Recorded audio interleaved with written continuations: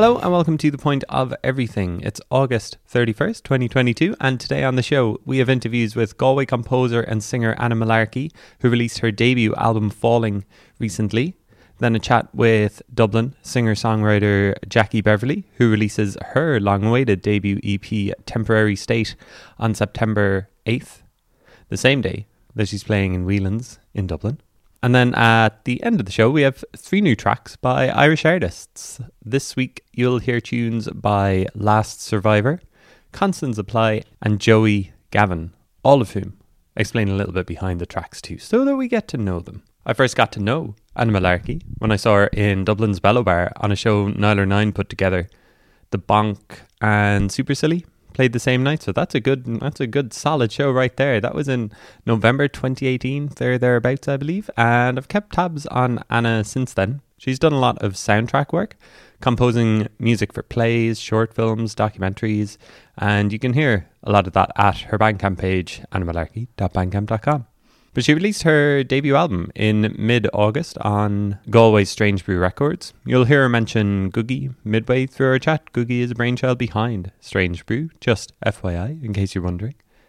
Falling reflects on love in all its forms, and like Anna will explain, it takes you on a journey from the likes of the Stranger Things influenced second track, The Upside Down, through Holding, which pays homage to Anna's folk music roots, to the final track, Sleep, and just wait until you hear Anna explain what that one is about.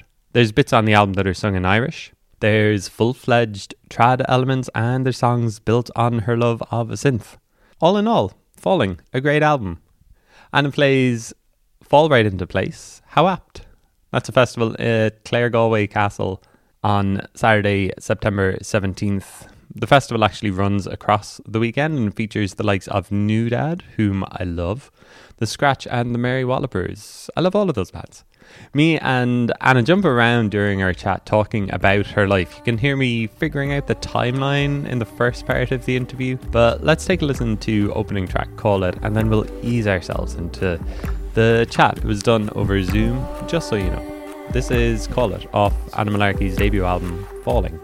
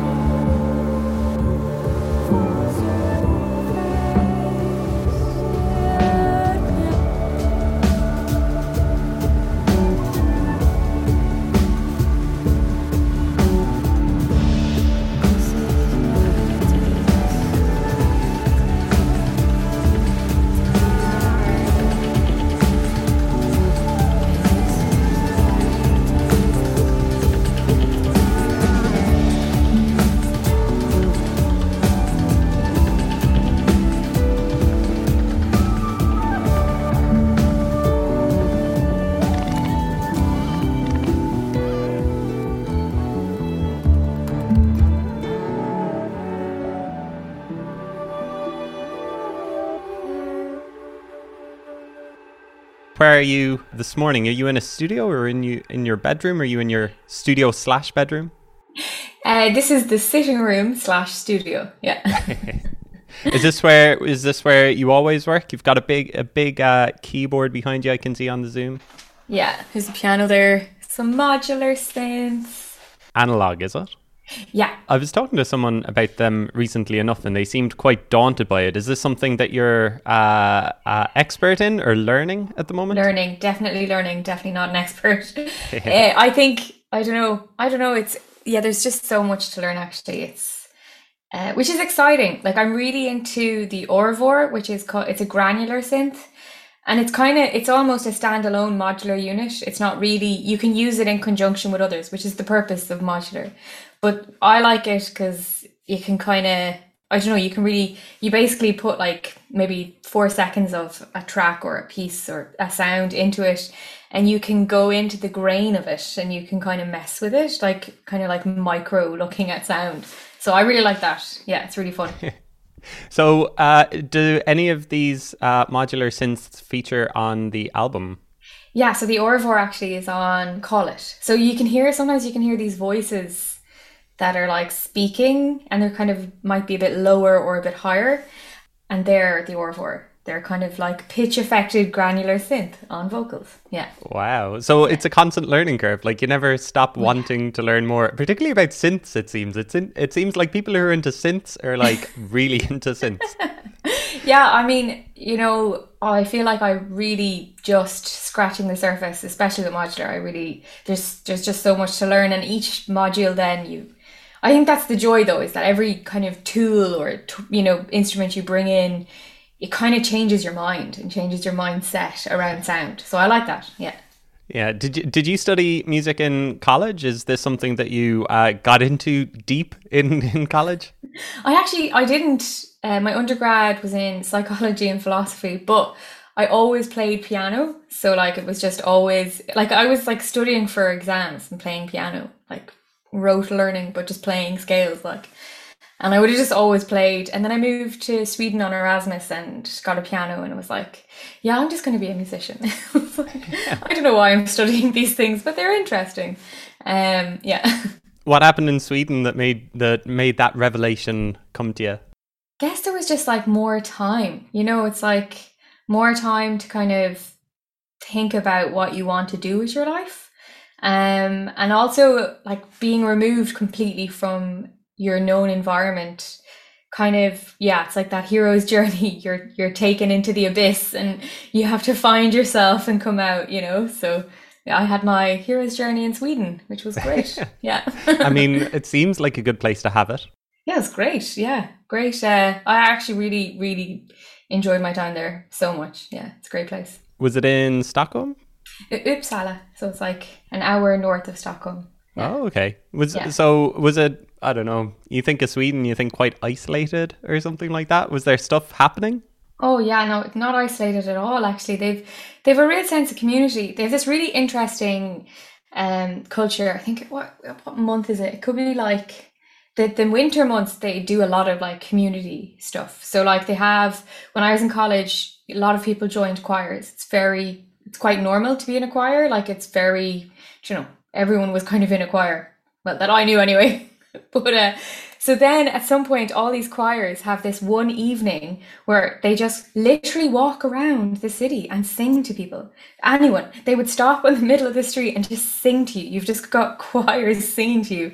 And like, so they have these kind of traditions because they have like, darkness that lasts for like, it's like you'd be up. It's like, is it like 12 or 1 p.m. and then it's dark until the morning, like it's and then the same with the light. So their light cycles and their dark cycles are quite extreme, and so in order to get through the dark cycles, I think they just have really interesting cultural community things they do. Yeah, I loved the choir, like getting stopped by a choir and they sang just to me and my friend. It was amazing. Yeah.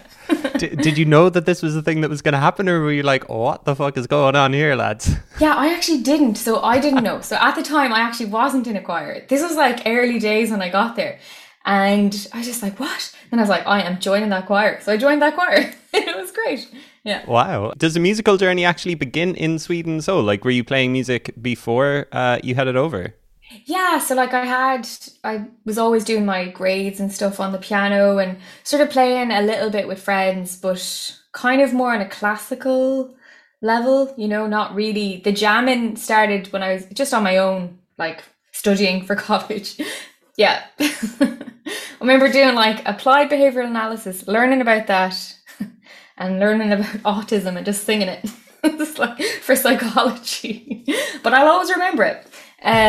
Yeah, so but I was always playing, but then Sweden kind of consolidated how significant music was to me and how actually, yes, I love philosophy and yes, I love psychology, but I think music is more the true path. You know, it's like that's where you have to go. Yeah. Oh, okay. So when was that? Was that like 5 years ago or something like that? Was it further away? Further ago? Further away. Yeah, good few years ago. I don't know how many. Because I was in a band in My Fellow Sponges pre this album for like about 8 years. So it was before that. And yeah. Okay, tell me about being in the band. Did you obviously enjoyed the experience? That it gave you a grounding in music and made you see what's involved. Yeah, it was great. I think it was really nice to explore different genres with a group of wonderful musicians and learn and grow. And we had 2 albums and an EP, and we created those together, and we had lots of shows and we toured Poland, and it was great. My Fellow Sponges, we had a lot of time, a lot of fun times, and yeah, it was interesting. I think what I loved actually was just watching engineers when we worked on our albums and like letting the engineers letting me sit with them as they worked, so I could like maybe understand a bit about engineering, and that was really fantastic. I really enjoyed that because I think those are the skills, the key skills. Yeah. Well, I'm just imagining like you seeing all of these wires going into different places in the studio, and you're like, ding. The synths. That's what I need in my life. Yeah. It's like sometimes it's like ding, and then sometimes it's like, oh, I don't understand that, like at all. Yeah. So you came back from Sweden, and were My Fellow Sponges still a going concern at that stage, or were you kind of looking for a musical outlet? So when I came back from Sweden, I finished final year of college, and then My Fellow Sponges got set up. Oh, okay. Yeah. So when I was in Sweden, it was still like, my best friend, Sana, when I lived in Sweden, she knew I sang and played piano, but we would have jams, but I wouldn't really be like, okay guys, I'm going to sing you a song on my own. It was just like, no thanks. And so she hid, we were like lived next door to each other in this apartment, and you know, we'd leave each other's rooms open, be grand, you know, really. And then she hid in my bed, and I was playing piano and singing, and she stood up, she's like, I knew you could sing, I knew it. She's like, you have to do an open mic. So she forced me to do an open mic.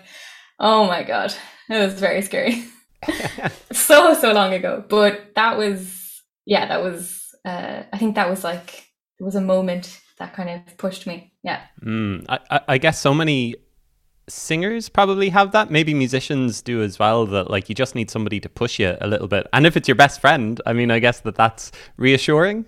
Yeah, it's really nice. Yeah. So did you have a kind of a solo, say, Anna Mullarkey performer? Were you doing that when you're in My Fellow Sponges? So when I was in the band, I was composing soundtracks. So I was doing work for my sister Mia for her documentaries and films, and that was really my solo outlet. Like I never really, I mean, at the time my interest was the band, do you know? So it was really only later on, Patrick King from the Black Gate about 4 years ago was like, okay Anna, so would you do a support slot for Clang Sane? And I was like, oh yeah, okay. With the Sponges, he was like, no, on your own. And I was like, what are you talking about, Patter? I don't have a solo show. He's like, get one, and could you play support? So thank you, Patter King. Anytime I'm out with him, I'm like, you. How did he know? He just knew that you like played your own stuff? Yeah, like I had like Baby Dragon was kind of a track I had ready.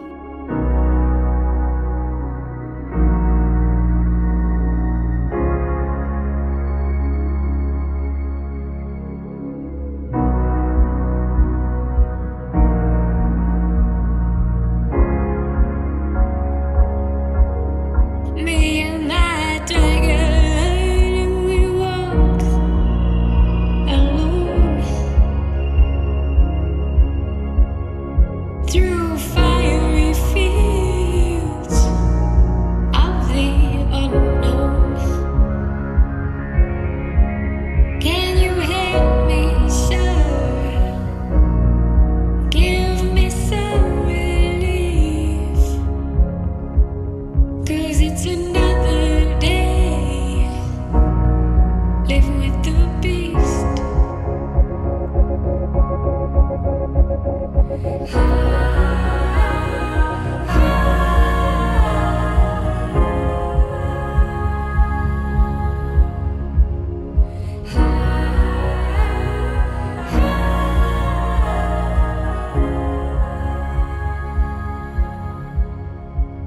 And like I had a few bits, but nothing like soundtrack work that I was just like, oh my god, put a kick under it, add some lyrics. Oh, what am I gonna do? And like it was great and then I used the SP404, the sampling station, which was great. And like yeah, it was. He kind of knew. I think I was chatting to him about maybe the soundtrack work and how I'd love to maybe figure out how to do it live.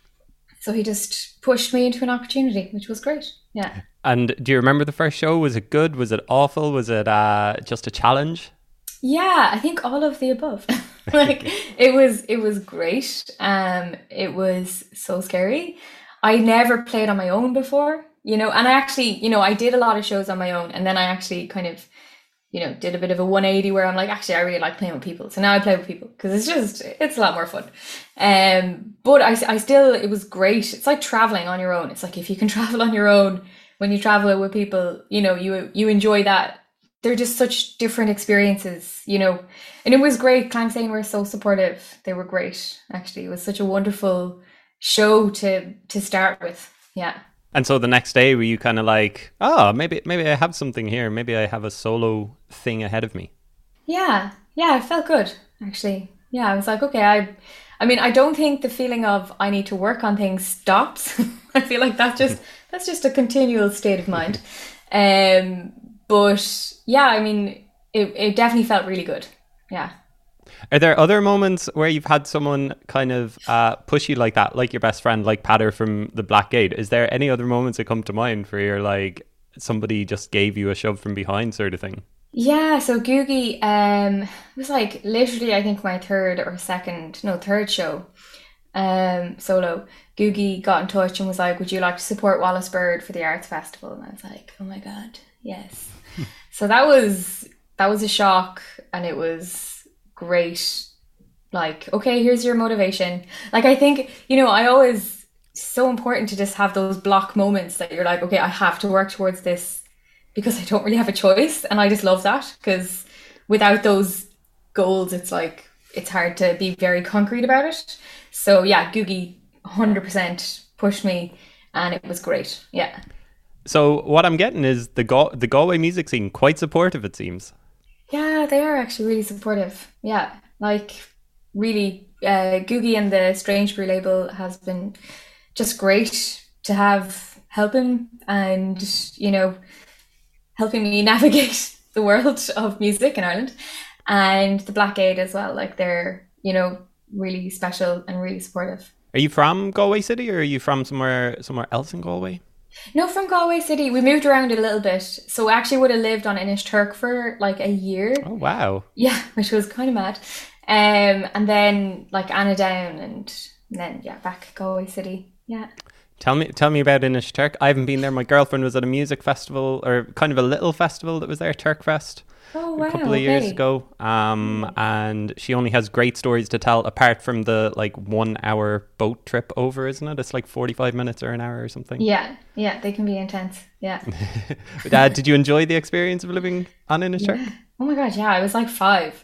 It's just like, we are free to run around an island, and when you went to the local shop, that was like a big day out. Like, it was so interesting how relative things become, especially at a young age. You're kind of, like going to the beach nearly every single day, putting a little worm on a rope and trying to catch a crab. Like, there's just all these really wonderful ways of kind of experiencing. Yeah. Why were you living there for a year? So my mom was the primary school teacher for the school, which wasn't great for my twin and I, because we literally messed for the entire year. We were in Ninon Mora, and we were just like, nah, you're not the teacher, you're our mom. Like, we could not take it seriously at all. But yeah, so mom worked there for this. At the time, it was there 30 students altogether in the school? It could be less. But there was 97 on the island at the time, and then we made it 100, so it was a big boost there. Yeah, I mean, that's what the islands always need, isn't it? yeah, yeah. And so was it your mum or your dad who were not pushing into music, who gave you a love of music? Yeah, both, I suppose. You know, my dad would play the piano and sing and a bit of guitar, and it was always kind of nurtured, really. Do you know? I mean, we were kind of, yeah, we were like, you know, like 7, 8 years of age, pushed to do piano. I hated it. I actually was a terrible student. I really was. And gave it up. And then we took up the cello for like 2 years and also didn't like that, gave it up. And then when I was 14, I actually was like, oh my God, if I don't learn piano, like the world will end. So then we got a piano teacher for me, Elena Gecker, who literally was the most amazing and supportive teacher ever. And it's actually made like, it's so hard because she was like so amazingly supportive that like it's other teachers are like, you know, it's hard to meet the standard she gave me. Like we would have like watched concerts together, you know, she would have given me like extra time in lessons and just really taught me so much. And I would have brought compositions to her and she would have kind of helped me understand it a bit, you know, not like, I think that's interesting. Like she wasn't like, okay, here's how you be creative. It was like, okay, here's the technical aspects of what you're doing. And here's how you understand when you improvise, what are you doing? Because, you know, without that understanding, you can lose communication with other people. So she gave me a really big foundation to work from. Yeah. Why did you want to learn guitar again piano at 14 after giving it up for a couple of years? What was the thing that you were like, if I don't learn piano, the world will end? I think it could be listening to Julie Hawk from the band Hawk.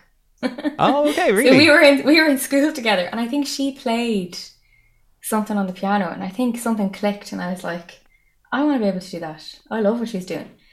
Yeah, seriously talented musician. So. Yeah, I chatted to her for the podcast last year. You were in school together, right? Yeah. Oh, wow. I didn't know that.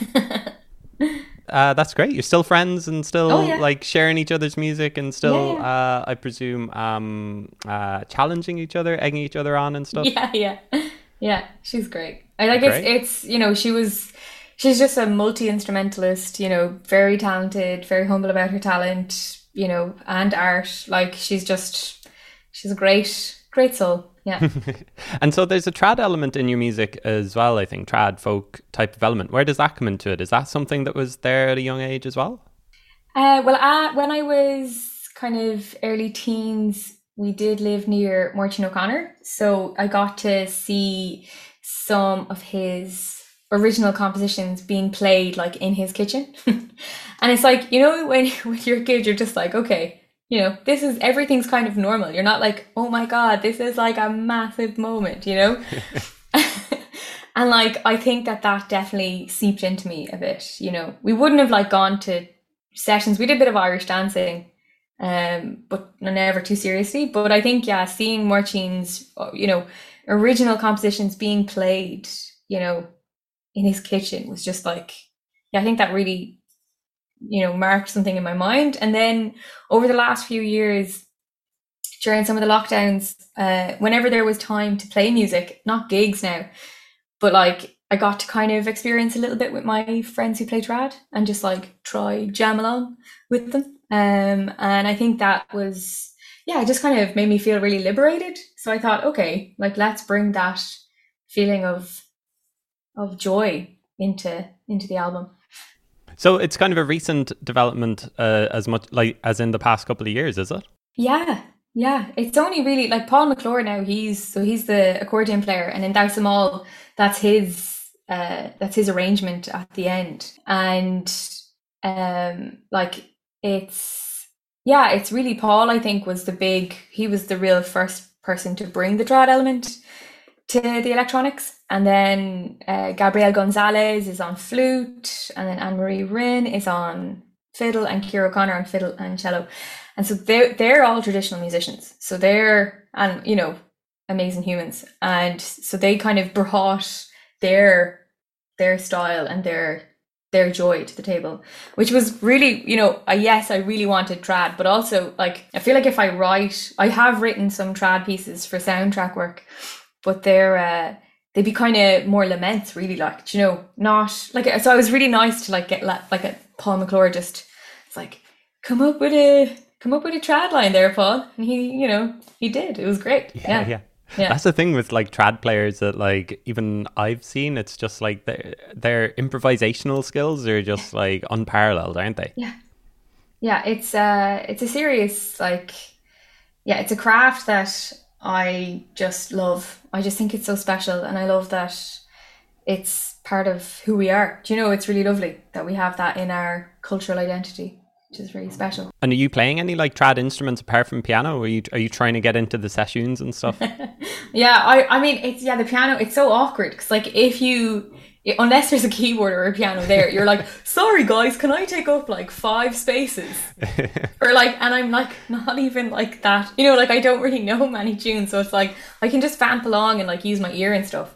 So, but I am learning the harp, which is there. Oh wow. Yeah, so that was kind of my lockdown project. That I was like, do you know what? I'm going to just learn something. So I started learning the harp, which was really nice. Yeah. Okay, maybe a slightly similarly sized instrument to a piano and a keyboard, but a little bit. Why would I do that? Yeah, it doesn't take up 5 spaces though, does it really? No, it actually only takes up about 2. So it would be on my long-term goal list, but I mean, I'm not in a rush to it because, when soundtrack work is here, it's like, that's my focus. So it's kind of hard to like, leave. Sometimes when I'm like working on soundtracks, I'm just like, that's what I have to do. I find it very difficult to like get away from it, but I would love eventually to join sessions. Yeah. How are you finding learning the harp? Is it enjoyable? Stressful? All of the above, yes. So I was doing the grades. I have Maeve McKenna is my teacher, and she's amazing. I actually haven't gone to lessons in a while, so I will be hopefully going back eventually. Yeah, the grades were great. I'm all about goal-orientated learning. It just suits me. I know it's not for everyone, but I like it. And I actually really love the harp. And if you know the piano, it is like piano in a really weird way. So like the theory and stuff like that, like I can understand that, and I can kind of sight read and stuff. So that's all from the piano, which I think is, if anyone, I'm sure all harpists would say, like, maybe learn a bit of the piano before, because the technique on the harp is quite hard. It is challenging, and I'm like, I have a long way to go, but that's okay. I actually really enjoy. There's something great about not being that great. It's like really good. It's like really good for you. It's like, I'm not that good at that, but I'm okay with that, and I would like to get better, and I'd like to learn, and there's time. Yeah, you can kind of see the path in front of you, I guess. Yeah. Is there harp on the album? There is. So Sleep was actually written originally on the harp, so that has harp in it, and the Upside Down has harp at the very end. Very good. And you've mentioned the soundtracks a little bit in our conversation so far. How did you kind of get started in that world? Yeah, so that was really my sister, Mia, who is a director. One of our first ever was Danger Overhead Power Lines, which is a documentary following Teresa Tracy, and it was really, really interesting putting music to a piece. And I think it feels very natural and nice to try understand someone else's psychology and put music to it. Like, I feel like that's kind of a blend of my education in some way. I really love it, actually. I love trying to understand sonically what someone's kind of representation is.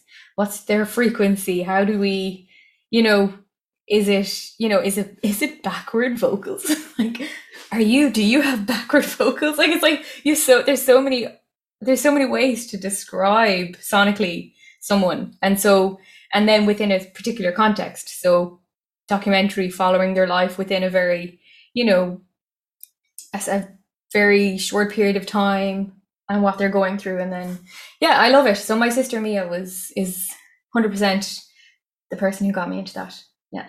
So whether it was for that or for the stuff that you're doing like lately or at the moment, are you kind of making the compositions blind, or are you kind of watching the scenes and then thinking what will work with them? Kind of depends on the job. So some jobs I get given a piece and I compose straight to the film, and then some I get a brief and I compose before the film is made, and then make adjustments afterwards.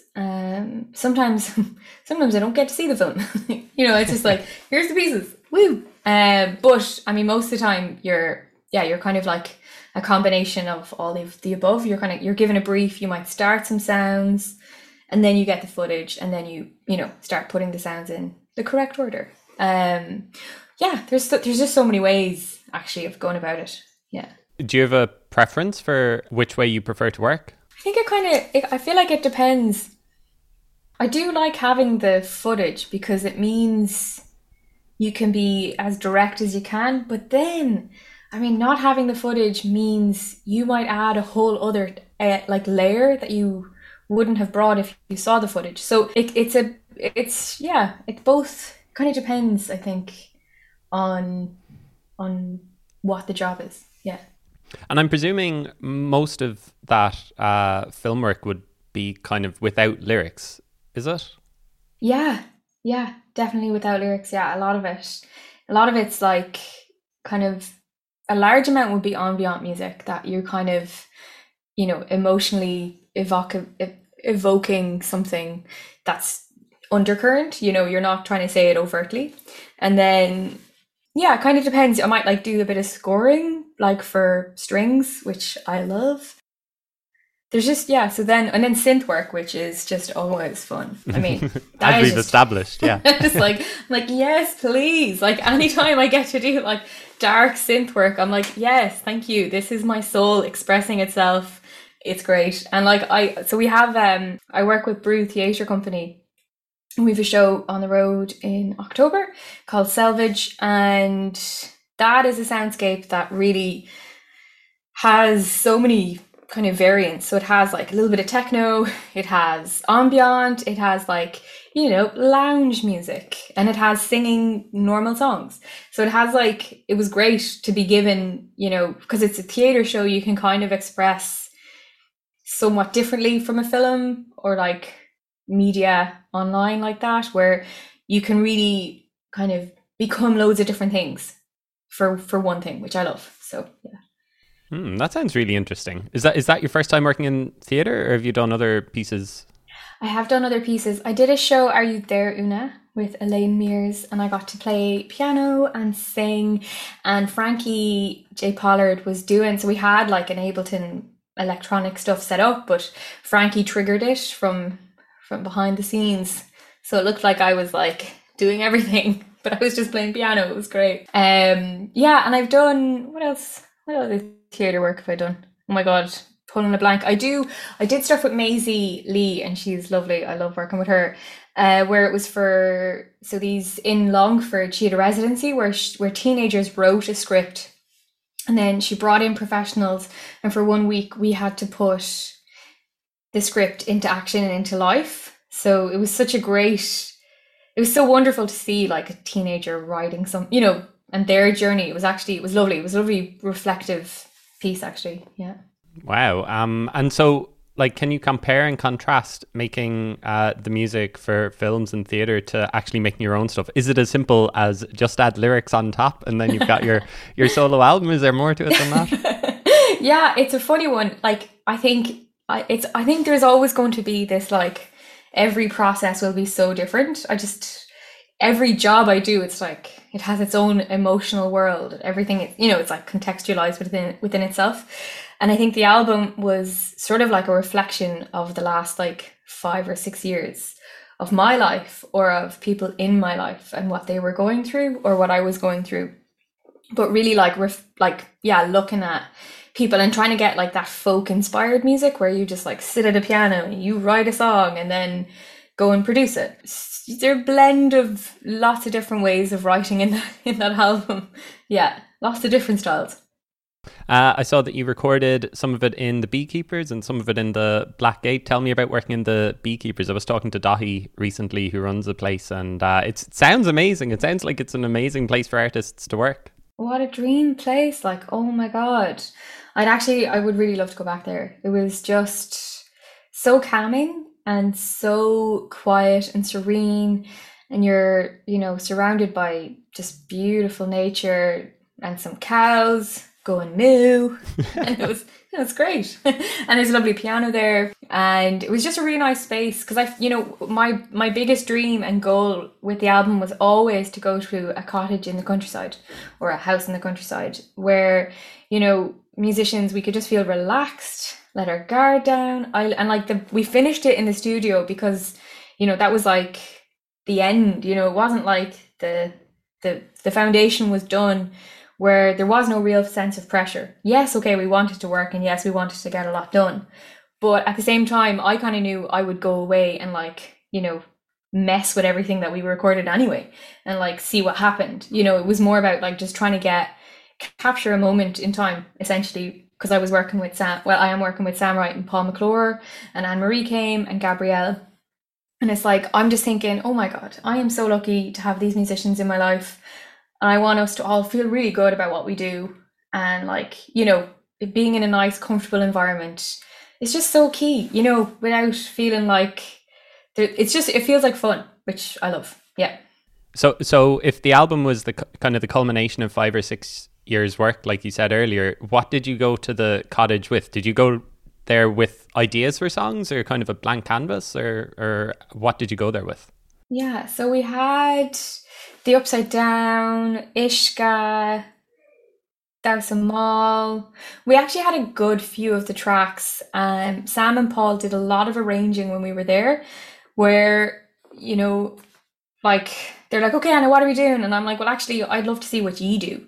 This is interesting for me. I think there's only so much one person can bring to a table. I love when people bring their opinions and their taste, that it can expand. Thou Small, the end becomes a trad session, which that's totally Paul's interpretation, which I love. It really was brilliant. And then Call It as well, and Falling Apart, where Sam would have sort of sat with me and gone through some of the arranging and just gone, maybe we could repeat this here, or, maybe let's move that there. And yeah, so there was a good few. I think everything was actually kind of written when we got there, but it was with a little bit of electronics, and then we started to put some stuff down on it. Yeah. Refining them. Yeah, exactly. And then getting to work in the Black Gate at the end was just so great. I love the Black Gate and their studio with Liam King.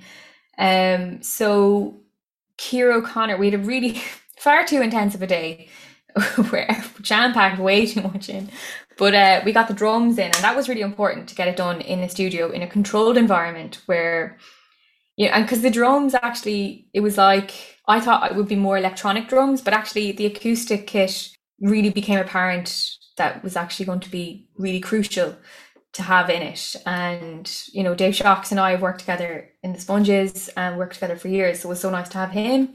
But yeah, the day we had in the Black Gate studio really consolidated the final touches. Yeah. And you've mentioned The Upside Down. Obviously, I'm guessing inspired by Stranger Things. Is that just you imagining that you're soundtracking an episode of Stranger Things, or is it just inspired by the show?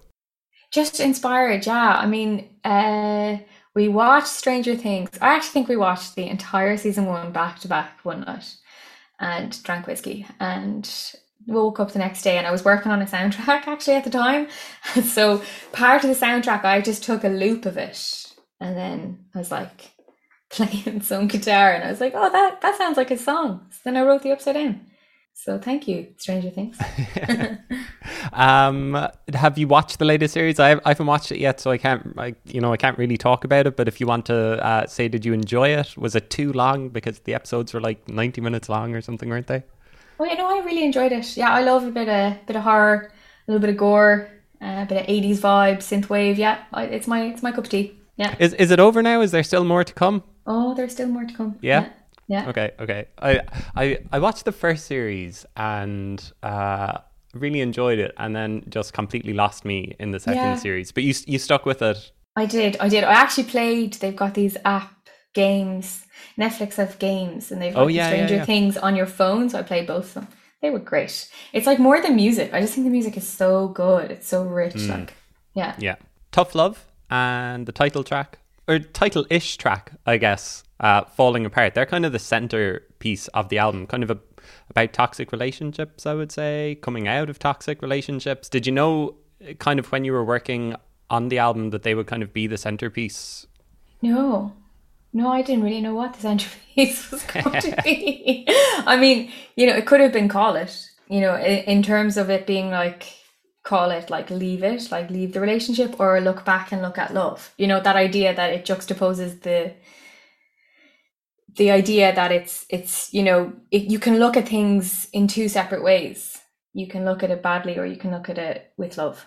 And Falling Apart was, yeah, I mean, I gave my sister the album, and that song kind of spoke to her, so she wanted to make a video for it, which was great. And so she kind of helped me shape that a bit, and she was like, add a bit more synth there, and I was like, good, Oh, okay, really? thank you. Yeah, so that was great, actually. It was really nice. So that one, I think that kind of just then started to become the centerpiece. Once I knew there was going to be a video, it was like, yeah, that makes sense. Like, let's let that be the heart, for sure. So does the album kind of follow a journey kind of thematically or anything? Yeah, so it kind of starts with like a nostalgic reflection on love. That can be either that you could call it love. Like, even like, I believe that like if you have a night out and you're like, you fall in love with a stranger and then it's over, nothing ever happens again, like that was love, and I love this idea that love can be moments in time. Love can be, it can be so many things. It doesn't just have to be this like this narrative that we're used to, but yeah, so it starts with nostalgic, call it love, because actually that's what it was. And then it goes, I'm like, ooh, what's my track list? It definitely follows, oh yeah, the Upside Downs. Then it follows like the journey of love. I'm like, I'm back. It follows the journey of love. And it kind of then it finally goes into holding, which is like, you only hold those that which you love. So it's like still in the love cycles. The first half is all about being in love. And then it starts to go down. So the love cycle up, and then we go down to what happens if you fall out of love, and what happens if you reflect in a different way on love, which is falling apart. And then I think like for me, so I did a show called Arash Arish, it's a virtual reality show with Brew Theatre Company. And so Ishka is a track that I wrote for that show. And then I went and like redid it to kind of be more of a single. I remember showing it to my friend Sive, pre me fixing it into being a single. I was like, Sive, what do you think? Is it good? And she was like, Anna, like that, it's great for a theatre show, but it makes no sense as a single. I was like, okay, cool. So I had to go and like, it was great because, that kind of feedback really helps. So I went and I changed it and made it more like a single, and added that really weird drop thing that makes me happy, tremolo and a bass, happy. But that song actually, so Nuala Ní Dhomhnaill is the lyricist for that song. It's from her poetry on mermaids. And I think for me, it's like, yes, okay, we have this love cycle, and then it falls down to sadness and, like a different take on love. And then it goes into the interpersonal, so into yourself, and actually, who am I? And this reflection on identity, which in that particular poem is, really like when Irish immigration and people who left Ireland and really felt Ireland they kept coming back to them. So it's a mermaid who keeps seeing water at her feet, and she smells the sea even though she's just brushing her teeth in a bathroom. And so water is all around her. And I think it's like, really, it's about coming back to yourself and knowing who you are, so you have this love cycle and it's all about everyone else, but actually coming back to who you are is so fundamental and so pure. And then finally end on sleep, because sleep is great. I love sleep. Get your 8 hours. I love that. The explanation of all the previous songs and the toxic relationships. And then, the last song is called Sleep. It's about sleep. sleep is great. And I always like, I have this particular meditation sometimes that I do where it's like everything's kind of red and there's like a waterfall. And like, I just feel like sometimes when you sleep, it's like, yeah, you can go to so many magical places. So it's like, yeah, okay, we have all these things, but actually, you know, there's room for dreaming. There's room for all this joy. Did you enjoy the process of putting the album together, like from start to finish, and kind of figuring out that journey that you were talking about? Yeah, I mean, what's really wonderful and also like a bit mad is the learning curve that happens, you know, with electronics. So you might learn loads and then you come back and you're like, oh my God, I can do all these things now. And then you're like, so it's really hard to know when to leave a song alone. But I really did enjoy working on the album. Like it was a joy pretty much the whole way. You know, it was just so nice playing with other humans and getting to work with Frankie, getting to work with Liam, like the engineers I work with who are just the backbone of like all my work. They're just fantastic. And yeah, just knowing that everyone who worked on it, like we all enjoyed ourselves. We all had a really good time. And, you know, like, yeah, I think that for me, that was just so important. Yeah. Great. Last couple of questions. Arbulla is one track that you haven't mentioned. It's half in Irish, I think. Tell me about how you played around with the Irish, I guess, and how you decided that you wanted a bit of that in the song. Yeah, I think it's such a like anger or being furious is such a weird emotion to be creative about, you know. It's like, and like I'm not a rapper. Like I feel like if I was a rapper I could do it justice, but I'm not. I'm actually a really bad rapper. I have tried. Not like just with friends. But yeah, no, I feel like there's that emotion, you know, like Eminem, it's like boom, like you know how he feels, he's saying it, you know. And like, I really appreciate that. But it's really hard as a singer to kind of go like, what is anger? But I feel like the Irish language allowed me to say things really simply, you know, like always angry. What are you doing? Like you're always angry. And you know, it's like, you can just say it, but it's like, Ascoilges, I go near Buila, Kin sort of baton. Like it just feels better. So it just had to be in Irish. And then at the end, it goes into, I'm not looking for tomorrow, I'm looking for today. If it's something toxic, just walk away. And I feel like that was English because it's kind of like, I don't know, it's like, yeah, you're kind of coming out of this cloud and you're like, actually, there you go. That's what you're kind of saying to yourself, like, you know, if you're like coming from the Arbulla cloud, yeah. And so the album is only like a week, 10 days old, but like I was just asked people what they're working on next. Like, it seems like you're busy anyway with this theatre show that's coming up in October. Yeah, so I was like, I actually just did this EP with this beautiful woman who has special needs, and that'll hopefully come out soon enough. It was great, got to produce music with her, which was really special. So that should be coming out in a bit. And working on a short film soundtrack, co-steering, which also should be coming out. I'm not sure actually when, but they're currently shooting, which is very exciting. And what else? Yeah, so the Salvage tour, which, yeah, I'm very excited about that. So yeah, lots. Like I'm like, I'm ready to start like creating my own stuff, more of it. I have a residency in December for 2 weeks. Interface is what the residency is called, and it's kind of like a combination of science and art and like trying to create. So I feel like I have 2 weeks in December, and I can I'm really looking forward to just like having some time for me and getting to work on something new. Yeah. Where is that residency? I'm really bad at like knowing places. I just know it's near Clifton. I tend to like the day before I'll go, okay, I better look at where we're going. So I probably won't look until then. Yeah. Well, I mean, if you came up with this album at the Beekeepers at one of your last residencies, I'm guessing maybe working on some new music, maybe working on your rapping skills. Oh God, as well. Maybe you just need a friend to like hide in your bedroom while you're rapping along and be like, I knew it. You're great at rapping. Oh my god. That's great. That's great. Okay, let's leave it there. I look forward to the second album. Thanks, Owen. Lovely chatting to you.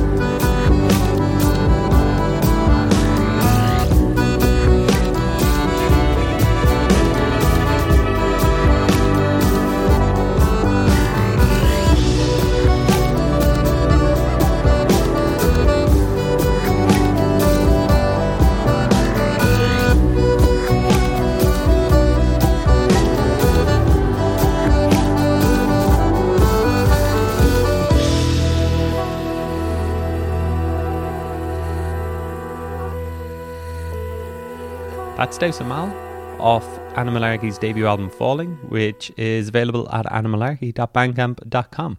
Hopefully you enjoyed that chat. I certainly did. But there's no time to relax because we have another great interview coming up right now. Dublin singer-songwriter Jackie Beverly knows her way around a ballad. She recorded a piece for my Best of 2021 episode talking about being influenced by the likes of Phoebe Bridgers and Lucy Dacus. Jackie's been making music for around 4 years with a couple of singles that are up on Spotify, but Temporary State is her debut EP and it's coming out on September 8th per the press release. Temporary State is a collection of songs that was written during various stages of transit over the past couple of years. While each track contains themes and stories unique to themselves, there is a refined common thread of personal journey and change which winds a path through each of the songs, connecting them together. So me and Jackie, during our chat, we go through all of the tracks on the EP, I think, so you'll get an idea of what they're about ahead of the release of Temporary State on September 8th, when Jackie also plays her biggest headline show to date. That's at Whelan's. Tickets are available and she's going to be supported by Leitha and Galia Arad, and it sounds like it's going to be a great night. So if you're able to, go along to see Jackie Beverly on her EP release day. Listen to the EP opener. It's called Analog Radio, and we'll get into the chat that begins with a little bit about pop music and a little bit about Primavera this year.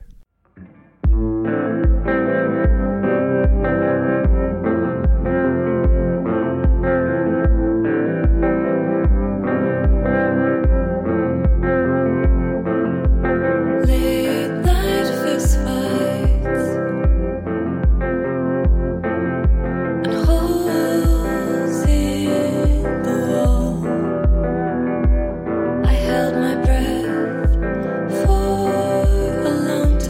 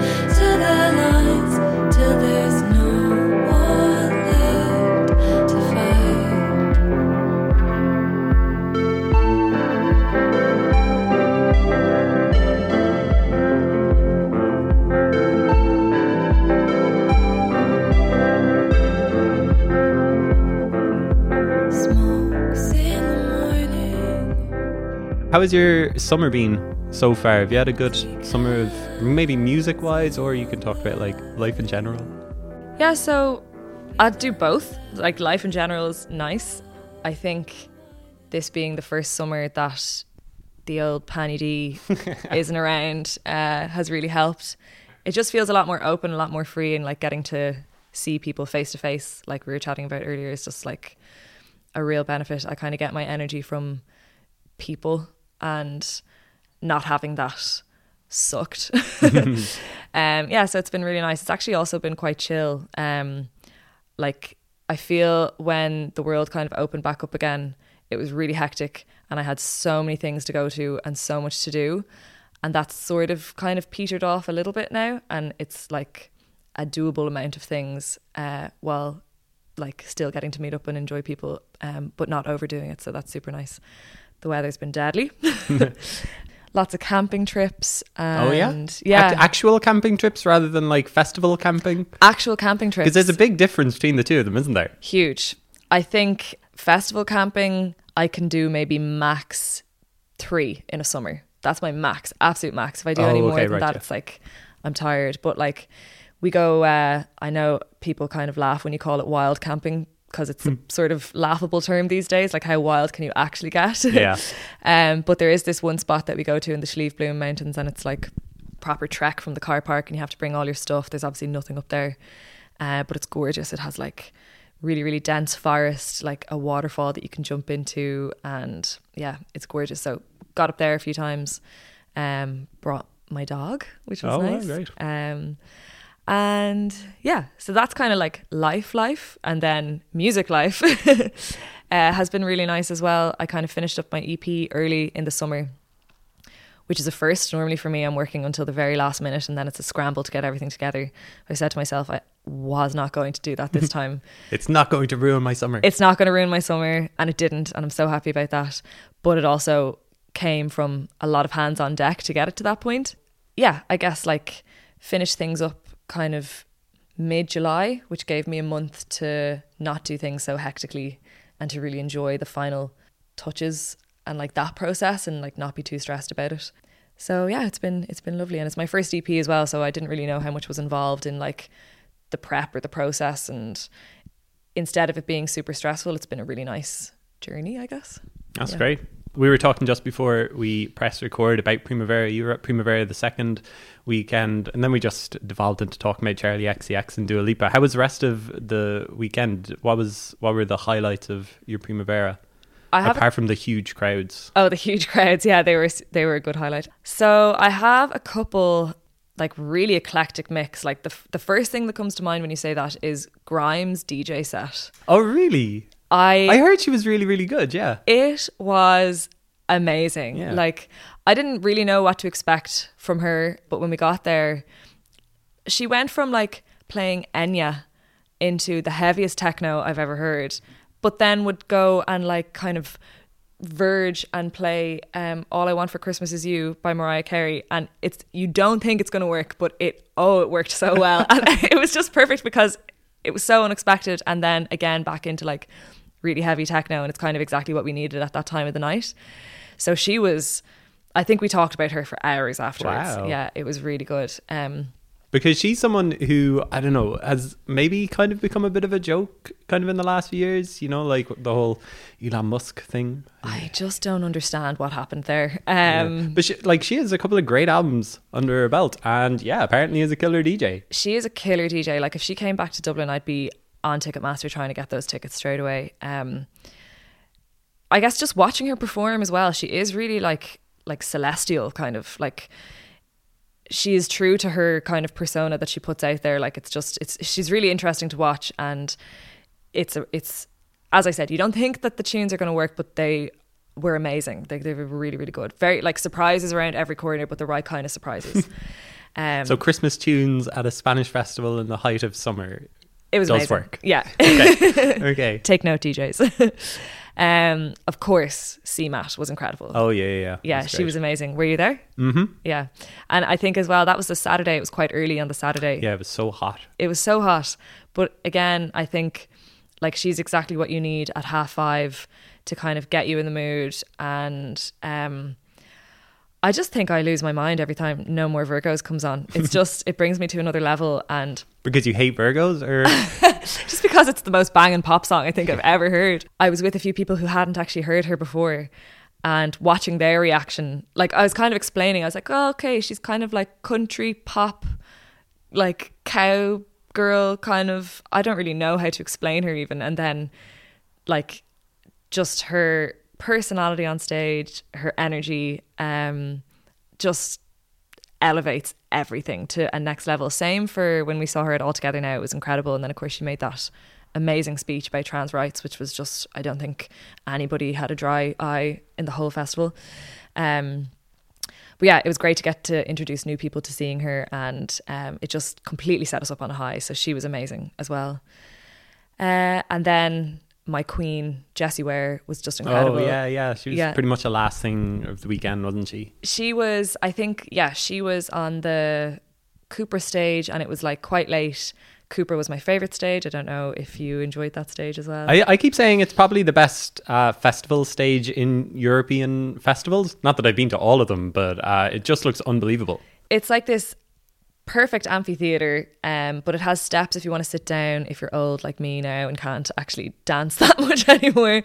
But I presume that you're up and dancing at Jessie Ware. I was an hour and a half early for Jessie Ware just so I could be at the very, very front. Yeah, I was a diehard fan and don't regret anything. It was amazing. Because she hasn't played Ireland. She doesn't have an Irish date coming up or anything like that. This is like our only chance to get to see her. Exactly, she was unbelievable. The last time I saw her was at the Academy, and I'd say it was coming up on maybe like 5 years ago or something like that. Yeah, it's like her pre-disco stuff. Yeah, it was just great to get to see her. And she's definitely, like, when you talk about her pre-disco stuff, like, I think now she's transformed into this, she is officially a gay icon. Like, she's totally gotten to that level now. And to go and see her at Primavera at that Cooper stage, that was definitely a highlight. So I think those three really, really stood out to me. There's loads more as well. I think I put up an Instagram post about who I saw, and there's like 30 people that I saw over the weekend, and every one of them were amazing. One thing I will say is I think that all the women absolutely blew their performances out of the water. Like, they were so good. It was all we could talk about was how good the gals were. So like, that was amazing as well, to have that kind of female sort of energy about the place that like really, really rocked it. Yeah, they were great. Is that something that you notice at festivals? Like, something that you do take note of? Like, if you went to say if All Together Now didn't have that many women like in prominent spots on the lineup, would it be something like that you'd notice? I definitely would. Mainly because, well, for a few reasons. Obviously because equality is really important, and it's important to give women those platforms, especially because women are nailing it at the moment. But also for me personally, I prefer a female vocal. It's just kind of what I resonate with. Like, when I was kind of first getting into music, it would have been like Lisa Hannigan, the Staves, any kind of, like, in pop music, it was always women who I like love their songs first and foremost. So I guess, like, personally, as a personal preference, I would notice that, yeah, because that's kind of what I gravitate to and what I enjoy. In saying that as well, the lads did kill it. Like, they were awesome. I can't say that they didn't, because they did. And yeah, they were great. Like, at All Together Now, like, Groove Armada were amazing, Underworld were unreal. I saw so many bands. They're hard. This is what I say, my short-term memory is like really bad. So if I had to sit down and like look at it, I could come up with so many more. But yeah, I think for me, it's definitely important to hear female voices on a lineup for sure. Yeah, I was listening back to the voice note you recorded for the best of episode that I put together there at the end of 2021, and you were talking about Lucy Dacus and Phoebe Bridgers, and would they be kind of the main influences on your sound? You were talking about their kind of love of a ballad, I suppose, and teaching you that it's not that it's not cool, but like, you can do that if that's what you want to do. There was definitely a time where ballads weren't cool, and I'd say a lot of people would still argue right now that they're not. Maybe pre-Phoebe Bridgers, was that when they weren't cool? Yeah, 100%. She brought the ballad back. I think she definitely brought it back. Like, she, but I think the production on her ballads is also like lush, yeah, and it kind of maybe arguably changes it from a ballad into kind of something else that I can't quite put my finger on. what first got me into music would have been like kind of folk sort of acoustic kind of tunes, which then, well, because at one point when I was growing up, pop music wasn't cool. Like it was kind of frowned upon to enjoy pop music, and you had to be sort of into these alternative bands and that kind of thing. Thank God that phase is over, because pop music is deadly.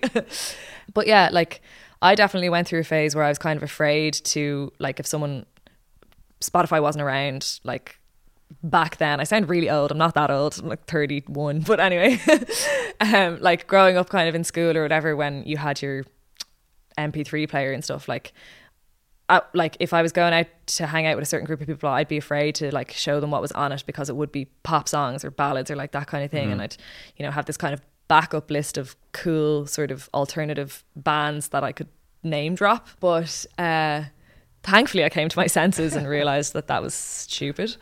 But yeah, I guess like with Phoebe Bridgers and Lucy Dacus, like they definitely, I know Phoebe Bridgers has been around for a long, long time and gigging with like Conor Oberst and stuff like that. And like, I think though she definitely very much carved her own space on the scene with her music.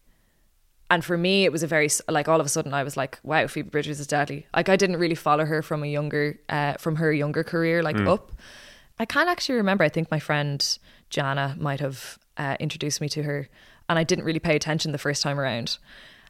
And I guess maybe the more kind of popular she became, as anything else, like you just kind of catch on a bit more, then you're like, oh, maybe I should like listen to this a bit more. And her songs are just so great, and they are in that ballad style. But I don't know, as I said, the production on them is something special, but it kind of made me realise that, okay, it's okay to write ballads, but then once you have that, like it's what you do with that that's important, like, and how you sort of bring that into the studio and like make little changes that kind of take it to that next level. I don't know if I'm there with my music yet, but I'm enjoying exploring how to do that and like take it from the kind of standard ballady type song into something that might be a little bit more special or a little bit more different. And yeah. Are you talking about like going in with it just on acoustic guitar and then kind of keep adding stuff to it, or are you talking about something different? Yeah, so I think just with I think it's Kyoto, that Phoebe Bridgers song. What happened with that song, I was listening to an interview that she did, was like she had written that on an acoustic guitar and went in, and the producer that she was working with was like, okay, this is great, but it's definitely not a ballad. We need to add like proper drums and, make it into more of like a rock song sort of. And the idea of doing that to me is just like, wow, you can do that with a song, because I wouldn't be the most musical person. I can like tinkle around on a piano, I can play the guitar, and I can mess around with stuff on Logic, but I wouldn't be I'd be kind of, I don't know if I'd have the self-confidence to call myself like a proper musician. Do you know what I mean? Like songwriter, definitely. But like when it comes to like musical instruments and stuff like that, I'd be like very much handing that over to someone else who I know can do it better than me.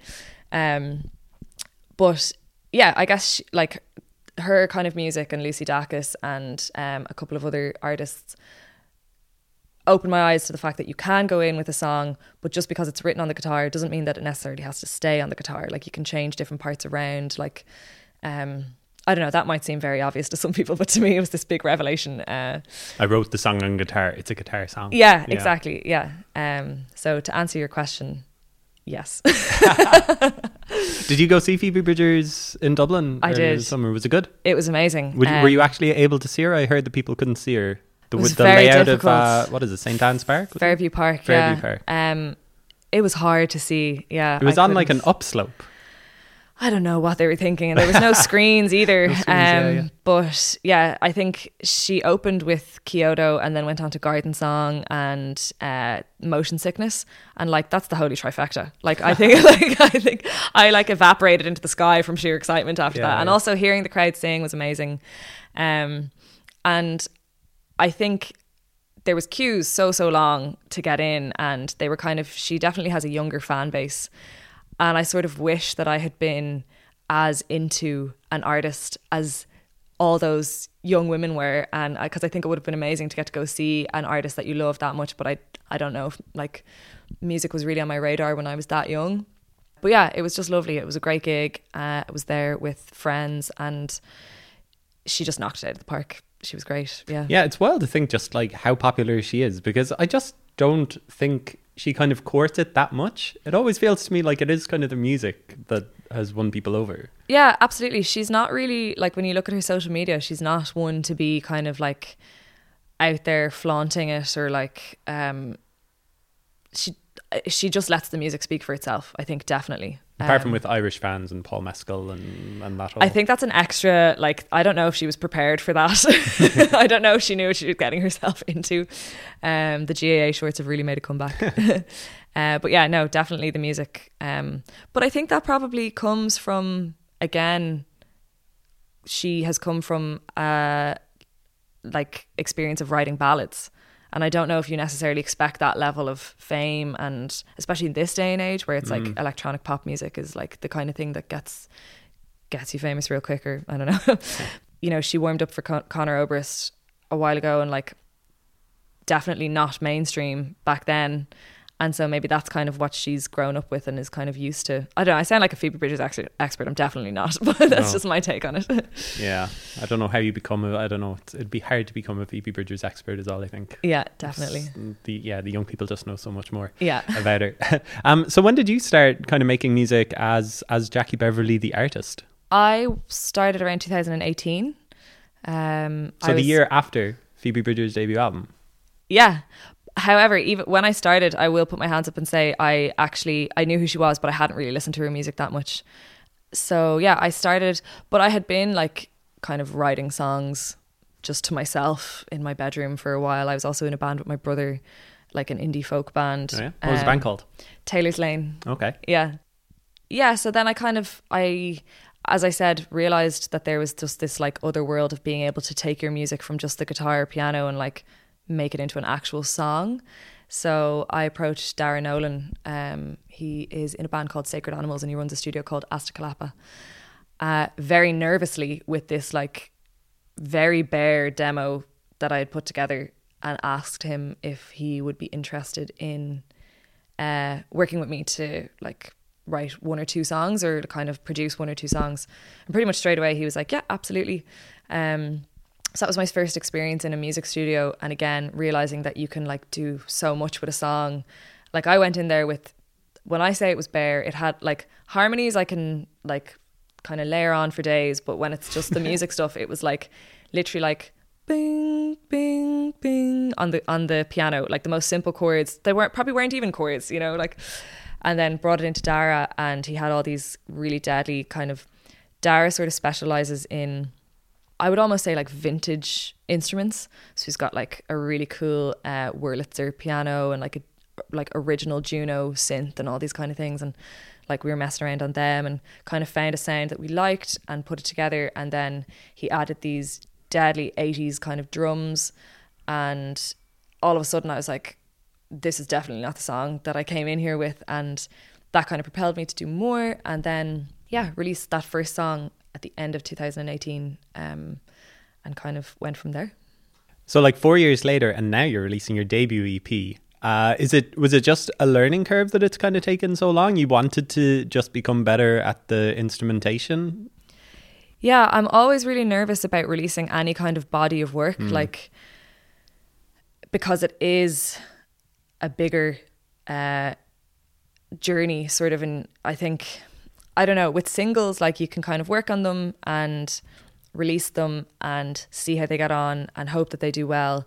But if they don't do well, it's okay, because you can release another single and it's not so much of a big kind of deal.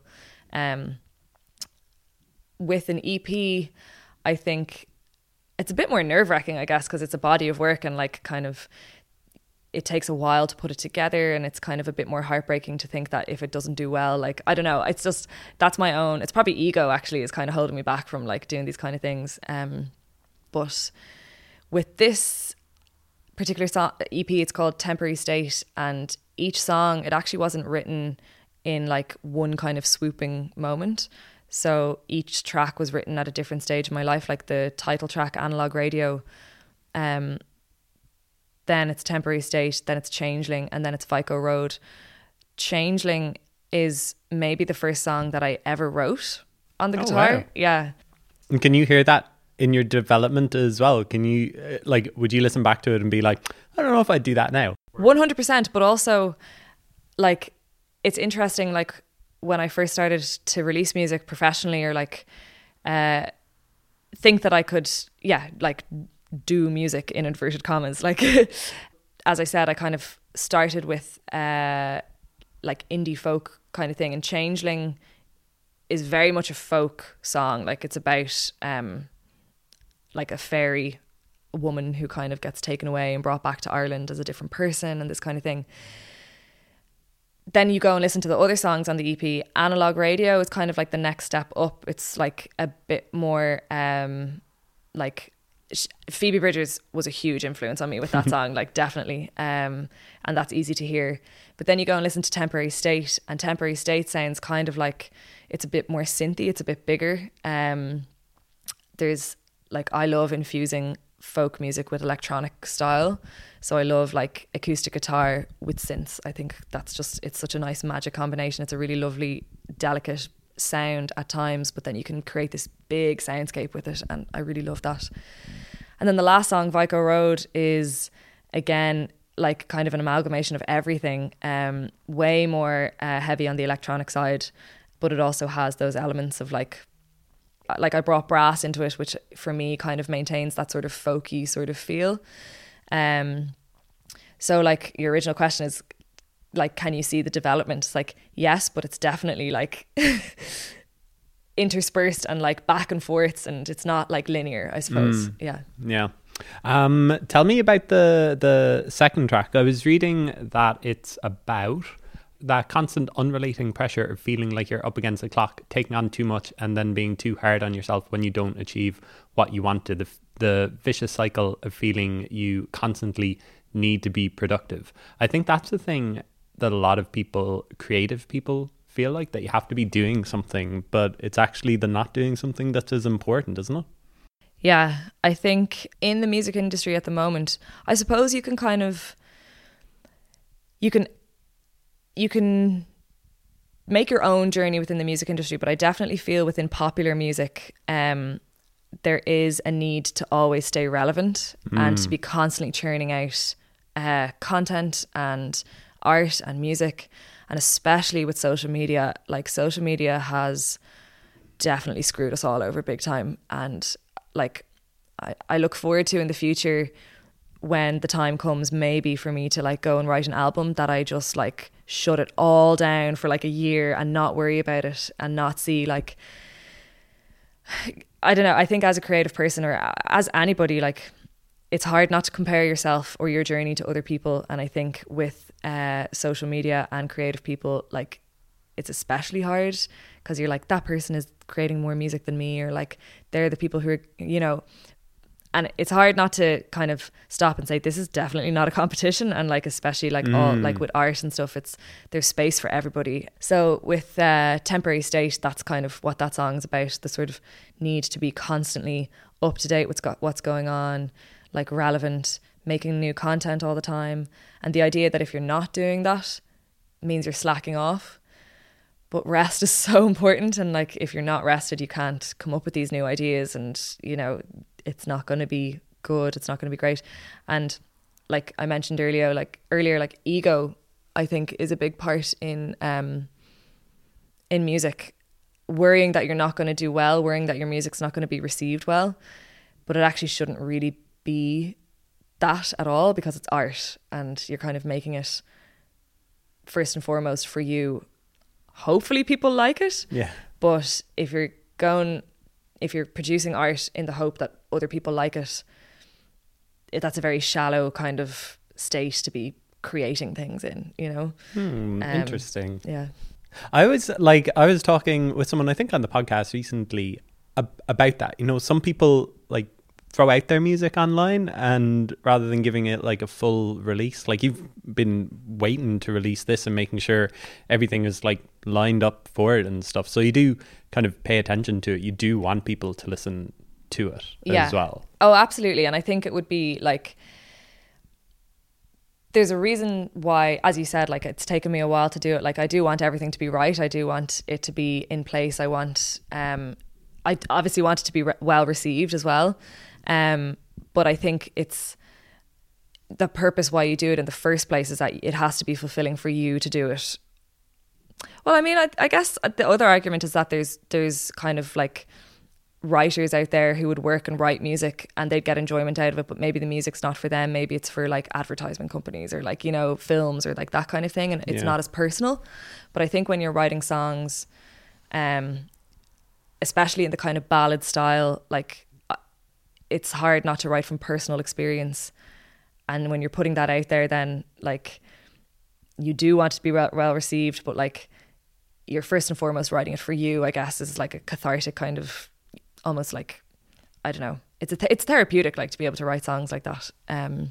Are all the songs written like that on the EP? Are they all kind of from a personal perspective? Maybe apart from Changeling, the fairy one? I can't say that I've been taken away by fairies and then replaced, but I don't know. Maybe I couldn't not say either. Yeah, very personal. All about personal experience. I like telling stories in music, and yeah, I kind of, each song, that like the title of the track of the EP is Temporary State, and each song was kind of written at a stage of like, I don't know, movement in my life or like transition or that kind of thing. And I think each song sort of portrays that journey or that transition of like, okay, what's happening now in my life? Okay, next song, what's happening at this stage in my life, you know? So. And Vico Road, the last song, did you write that with Joe Furlong? I saw his name on the press release. Yeah, he kind of helped that add the synths and stuff too. Yeah, we got, I approached Joe with this song again with a demo that I think it would be funny actually, like maybe after the release to put up the demo and then to put up the and just to compare it, because like holy shit, it's so much bigger than the demo, and that's definitely thanks to Joe. So yeah, I approached Joe about it, and he got on board, and he asked me if I had anywhere in mind to record it. And I had seen David Anthony Curley had opened up this amazing studio called The Clinic, and as I said earlier, I love combining kind of acoustic guitar with synths, and like The Clinic is just like the mecca of synths. It has every kind of synth that you can ever imagine, and I really wanted to get in there and explore the different sounds, and I just like knew that Joe would be the right person to do that with. Everything he touches is amazing. His new band, The Cope, are incredible. So we went in and we did a little bit of pre-production, but when we got into the Clinic, I think we were under a bit of time pressure, and we managed to get everything done in the one day. But like from the second we stepped in there, it was all business. Like it was like go, go, go. And yeah, ideas were kind of flowing. Theodore Byrne, Joe's girlfriend, came in at one point to play keys. She just called in to say hey, that she was just like, oh, I'll jump on. So I was like, this is amazing. She can't release it. She can't resist it. Yeah. And then Joe features on the track as well, and then David was sound engineering on the day. And yeah, so kind of left with the track pretty much finished, and then I kind of went away with it, and I was like, oh, I would love if there was a little bit of brass in this to kind of marry it into the rest of the EP slightly. So I did a bit of work with my friend Nick, and we did the brass on like soft instruments on Logic, I think we used, and then brought it back and mixed it with Cormac Butler. And I think it's potentially my favourite song on the EP. Yeah, it sounds great. It's a great closing track as well. Yeah, I wanted it to be like a sunrise, and I think that's exactly what it sounds like. Have you kind of got like this group of friends that you can bounce ideas off of, or like go to them with like musical questions as well? In the least corniest way, I would consider everyone on the Irish music scene a friend that I could do that with. Like, we're so friendly. Yeah, it's great to be able to approach someone and be like, what do you think of this, or what do you think of this, and for them to be able to give you an honest idea. I feel like you can do that. Like you could email almost anybody and they'd be like, send you a genuine answer. They'd give you so much of their time straight away. It's so lovely. And yeah, it's nice, like fresh ideas can come in, and like, as I said, Joe kind of took that song to next level. And then David had a few ideas on the day as well. Theo came in. My friend Nick was on the brass. So it really is like a family affair. Like everybody had a really big input into how the song sounds sonically.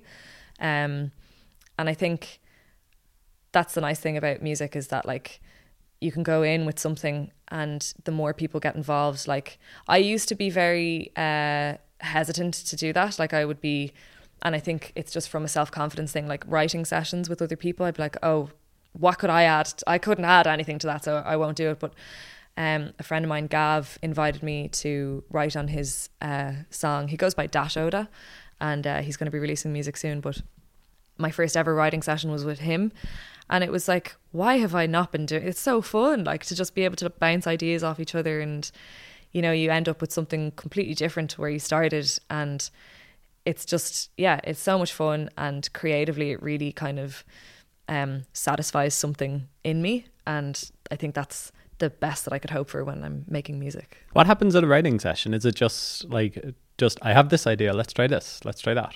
Yeah, it is. That's exactly it. Like with Gav, he had a gorgeous sort of piano melody.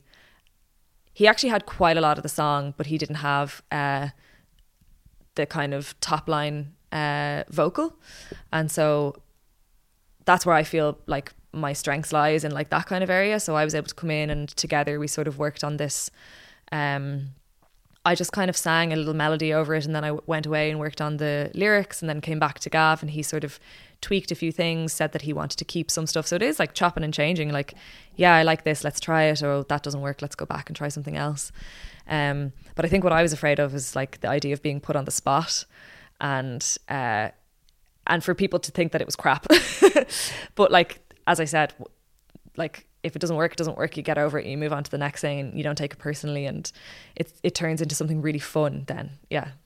And have you started writing more new music? I have been primarily focused on getting this EP out there, so not really at the moment. I do have a couple of new songs that I'm playing at my show, which is on the 8th of September, the same day that the EP comes out, but they're very new stages, and I think I'm putting a pin in them at the moment until maybe like a few weeks after the EP, and then I definitely want to go away and write some more. An album terrifies me. It's taken me 4 years to put out a 4-track EP, so maybe like another 10 years I'll have an album. Okay. I mean, like if an EP, if this is like one of your first statements as an artist is this is who I am, I guess the album is like the next one. Yeah, the next logical, the definitive one. Yeah. Tell me about the acts who are supporting you at Whelan's, Leitha and Galia Arad. Galia Arad, yeah. So I first met Galia at a gig that I played. We got a slot at Taste Festival. The food festival? The food festival, yeah. Oh. That was really fun. We got to jump up at, there was an event called Culture Vultures. And so I met Galia there, and that was really great. Galia is probably the funniest woman you'll ever meet in her life. I can't wait to just like, she's also an incredible songwriter. So like the two together is just like perfect. So can't wait to see her. And then Leitha are Niamh and Philomena from up north. And they are very reminiscent for me of the Staves kind of earlier stuff, which is how I fell in love with music in the first place. Like beautiful harmonies, like so closely knit together. They're gorgeous. But the gals actually approached me during the first lockdown that we had. They had this really clever idea that they would sort of get in touch with other artists and kind of do their own take on their songs. So I had a song out called Sea Glass, and Leitha got in touch with me to see if I'd be up for them kind of reworking it in their own way. And what they did with it was like so gorgeous. The harmonies that they added, just like a totally different song. Yeah, so really excited to hear them. Cool. And finally, the artwork for the EP is great. I don't know if you can actually like explain it to listeners. It's a collage. It's a collage, yeah. So it's two kind of mediums put together. It's a photograph of me standing in Phoenix Park, and then that's taken by my friend Robbie Mullins, amazing photographer. And then because all the songs are so personal and they're about very sort of real identifiable things in my life, I wanted to express that in the artwork. So like straight away I was like, my dog needs to be in this. So my dog Trixie, who was around for a lot of the songs that I wrote, she's like in the center. She was like the first thing. And then to the side there's an acoustic guitar. I first kind of gained confidence on a little nylon string acoustic guitar, and so I really wanted that to be in there. There's a clock because I feel like I'm always against the clock. Is it a specific clock? I don't recognize it. No, it's actually, I'm like, it would be cool if it was a specific clock, but it's just one that we managed to get online somewhere. But the time is specific. So the time is 20 to 4. Go on. So there was a period in my life where I was in between college and working, and I don't know, you know that sort of stage in your life where you don't necessarily have like any particular drive to go a certain way with your life. You've no kind of real responsibilities. Like I hadn't started my career and I was just out of college, so it's just like basically just going out a lot and kind of being a bit haphazard with like, you know, kind of going out quite a lot actually, like, you know, in midweek kind of like unnecessary nights out kind of that turned into That's big... the energy you have in your 20s. Yeah, exactly. And like the nights kind of were a bit bigger than they needed to be and that kind of thing. But like luckily my friends were all, it wasn't just me, like I sound like I had problems but I didn't. Like there was a group of us in it. Well, maybe we all had problems, but we were all just figuring ourselves out. But there would be a point the next day, so the night would have finished and we'd all be like in a house kind of, you know, asleep on top of each other, like, you know, kind of like music playing in the background, like no one had said anything for a while. And I swear every single time that these nights had happened, someone would ask the dreaded question, like, what time is it? And I think, honestly, it happened about 6 times. It was 20 to 4. So We've been here too long. Yeah, it became this dreaded time of like, and then we just ended up seeing it everywhere. So I thought that definitely had to feature in there. And then there's a couple of other things that are a bit more personal. Like there's 2 cups of tea down on the right hand side in the foreground. I cannot start my day without a cup of tea. It just doesn't work. And the 2 cups of tea are for my girlfriend and me. Like we have to have tea in the morning and there's always a battle of who has to make the tea, and so I thought that had to feature in there as well. And there's some other things in there. I'm going to do a little kind of series on each part when I release the artwork, because I think it would be nice to talk about it. Yeah, it's nice. It's really nice. There's a bottle of wine there as well, but we won't talk. Yeah. How do you like your tea? Is it milk, sugar? Drop of oat milk, 1 sugar. Perfect. Yeah. You leave a tea bag soaking for like 5 minutes, 3 minutes? 3 minutes is probably good. I also have to drink it when it's scalding hot. Like I can't drink lukewarm tea. It's not great. Iced tea? No. I love iced tea, either freezing cold or roasting hot. Man, that feeling when you look at the tea and you realise you've forgotten about it for 20 minutes. It's so sad. It's so sad. What about you? How do you take your tea? I'm probably the same, but like I don't know what tea bags we have at the moment, but I feel like I like the top half of the tea at the moment. Yeah. And then you get to the bottom half and it just tastes like a different cup of tea. It just doesn't hit as hard. Yeah, I don't know what it is. Yeah. If I could, it's like that Seinfeld episode, The Muffin Tops, where Elaine is only about if you could just have the muffin tops. It's rather so than the rest logical. Of the muffin. Yeah, the top if I could just different. I could just have the top half of the tea and forget about the rest. But well, actually, I'm constantly leaving half-drank cups of tea around my house, so we'd make good tea partners. Oh, okay. Yeah. Cool. On that note, thanks for being on the podcast. Best of luck with the gig and best of luck with the EP. Thanks for having me.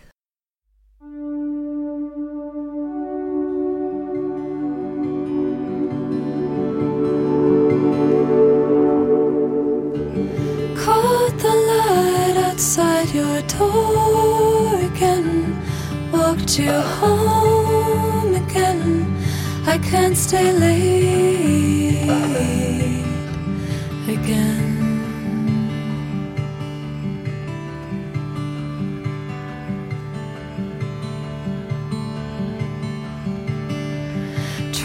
tried to talk, but no one understands. Scream it everywhere. Heavy hearts, heavy air.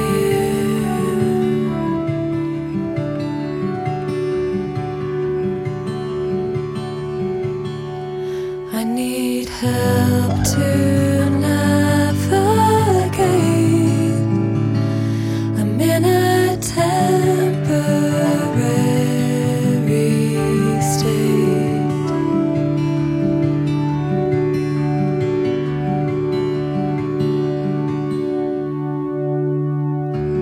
False pretenses suddenly are wearing thin, like my second skin has got too small for me to be in.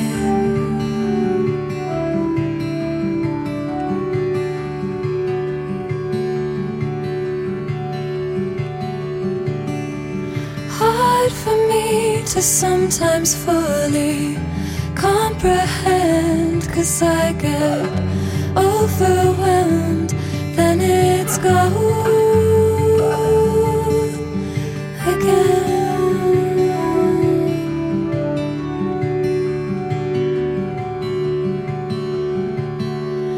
I need help to navigate this very temporary state.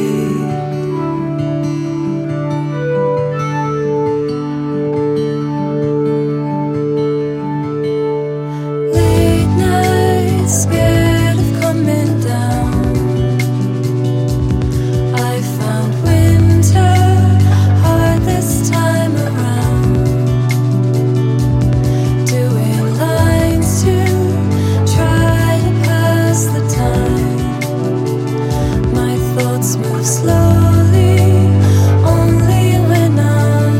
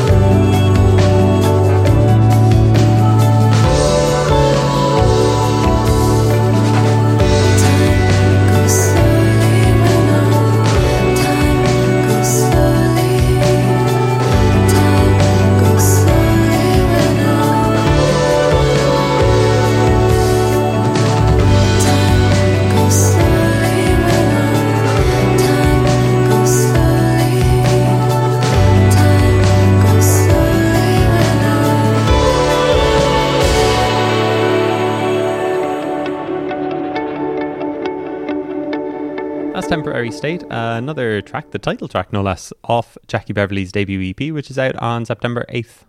And again, Whelan's, same night, going to be a special show. More new music, I hear you ask?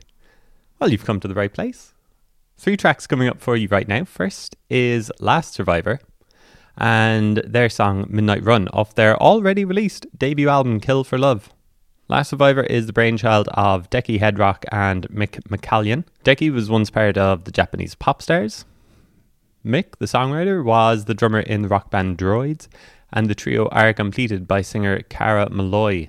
Here's Decky and Cara to explain how the band started amid lockdown and about the song itself, Midnight Run, which you'll hear in full afterwards. Hi everybody, my name's Decky Headrock.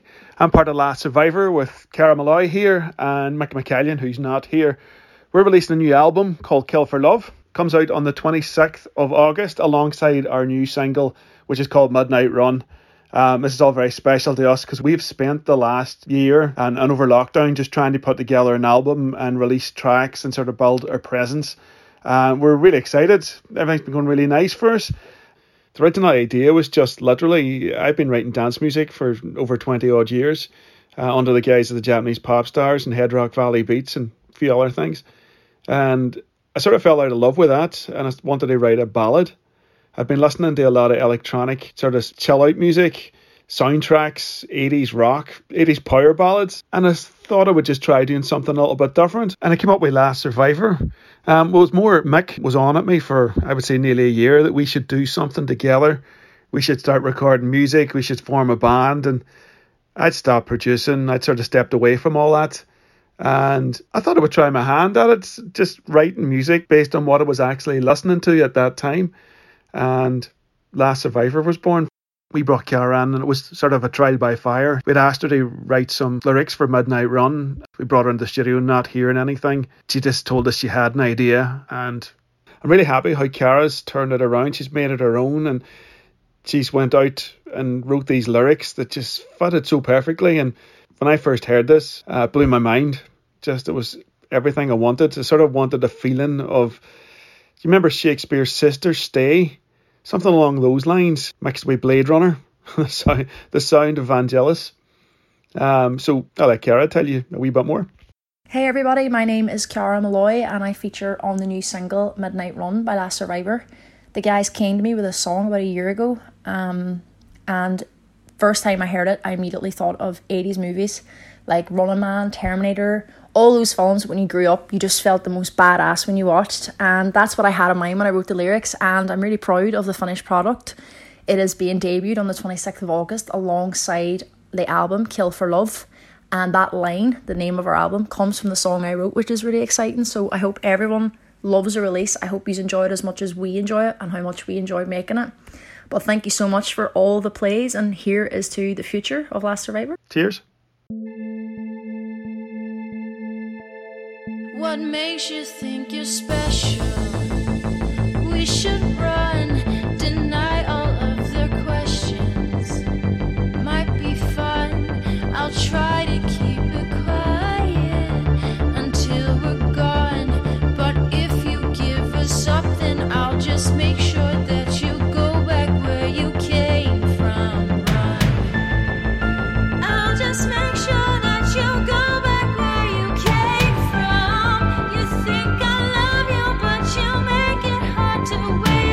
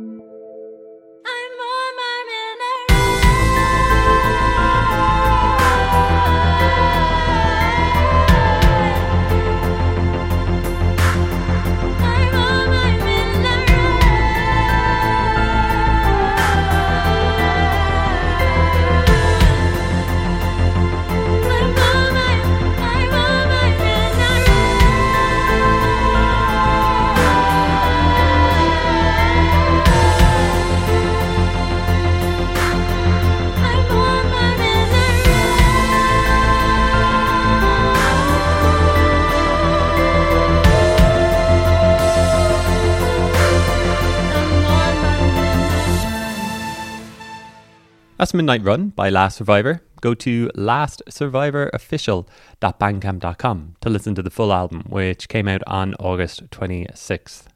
Next up is not a new name per se, as Constant Supply have released 3 albums since 2013, I believe, but they're back with a 4th album, Lobotomy, on October 14th, and the first track off the album, released today, August 31st, is Duvet Upon Landing.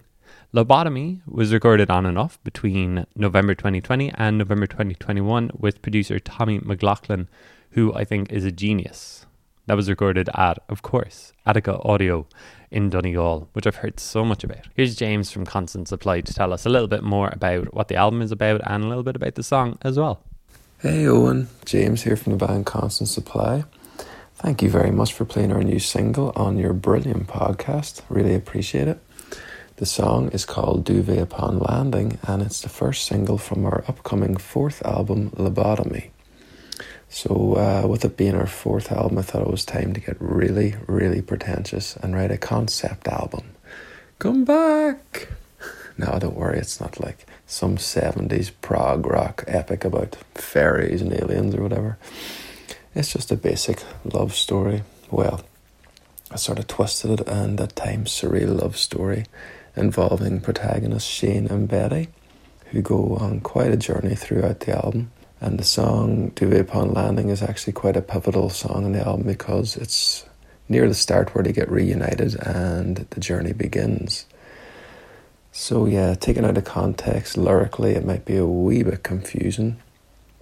It will make more sense together with the rest of the songs in the album, but I still think it works because it's just a fragment of a larger story, and that's what most songs are really anyway if you think about it. So yeah, it's out on August 31st and the album Lobotomy is out on October 14th.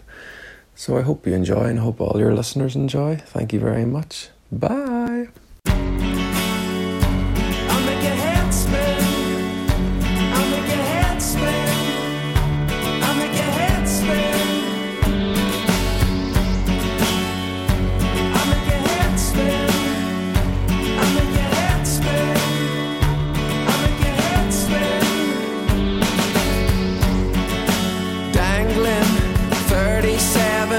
Above the ground, those men in white coats sure take good care of you. Gambling on all that green bean, welcoming a duvet upon landing, then lower me to earth. Betty, can you stick me in your pocket, nestling with your lip and ego? Shield me from the miscreants and prophets. Adventure movie 2.0 today will conquer the mysterious, the fogginess, the blue. Just add water to our tipple, topple when we're through. We'll conquer the missing bits of government, the shame. Meditate at Nico Harbor.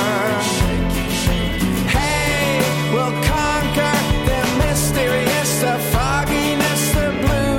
Just add water to our tipple, topple when we're through. We'll conquer the missing bits of government, that shame. Taxi, take us to that fabled bungalow, the one your colleagues forewarned you not to go. Grunting, then eyeballing my cranium, must rate my bloodstained bandage, a modern work of art. Anyway, how long have you been driving? 40 years, I'm guessing that you're bored. Quick stop at the Swilly, there's a light on, a sight that screams your eye da vivra. Hey, we'll conquer the mysterious, the fogginess, the blue. Just add water to our temple, topple when we're through. We'll conquer the missing bits of government, the shame. Meditate at Nico Harbor.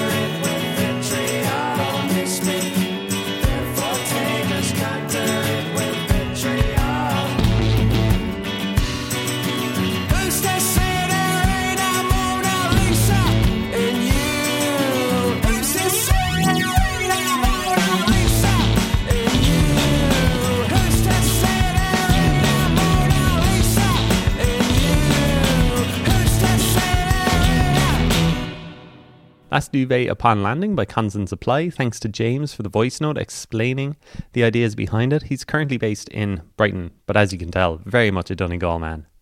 Finally, our last new music of the week. Joey Gavin is a name you might remember Oisín from Thumper mentioning as one to watch during our chat a couple of weeks ago. Thumper, by the way, looks like they killed it at Reading and Leeds festivals over the weekend. And yes, I did watch out for Joey Gavin after Oisín mentioned him, and Joey, who's based in Berlin, released his debut album Between the Mountains and the Mystery a week ago. It was recorded over 3 years between Dublin, Kerry, Crete and Berlin, and is a work of patience, joy and community, exploring classic songwriting blended with contemporary experimental music and psychedelic textures. Here's Joey with a very brief explainer about the track I Want You to Stay, which we'll hear in full. Yeah, this song is kind of magic for me. It's incredibly simple and incredibly powerful and really fun to play. It can be played in many different ways. Through the years we've done it, and I hope you like it.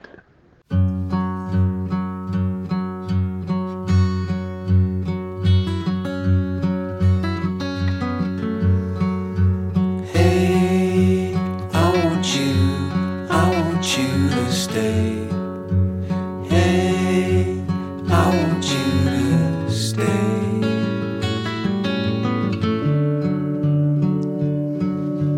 Yeah, I want you to stay. Yeah, I want you every day.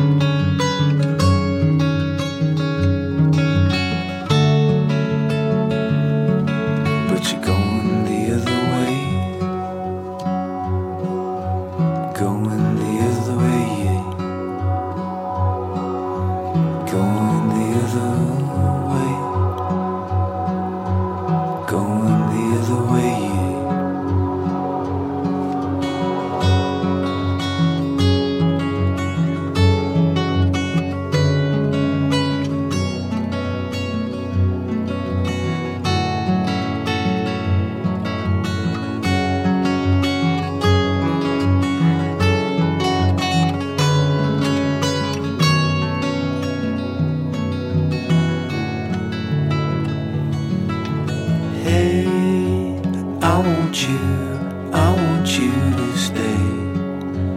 Hey, I want you to stay.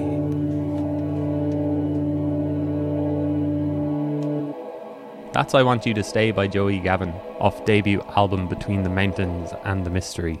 Go to joeygavin.bandcamp.com to get the full album. And that's your lot for today. If you enjoyed, go rate and subscribe to the show wherever you get your podcasts. And please share with someone who might enjoy it or shout about it on social media. Go support Irish music. Go support all of the acts mentioned today. If you want to get in contact, email thepointofeverything@gmail.com or get me on Twitter @TPOE blog. We'll be back with another jam-packed show next Wednesday morning. See you then.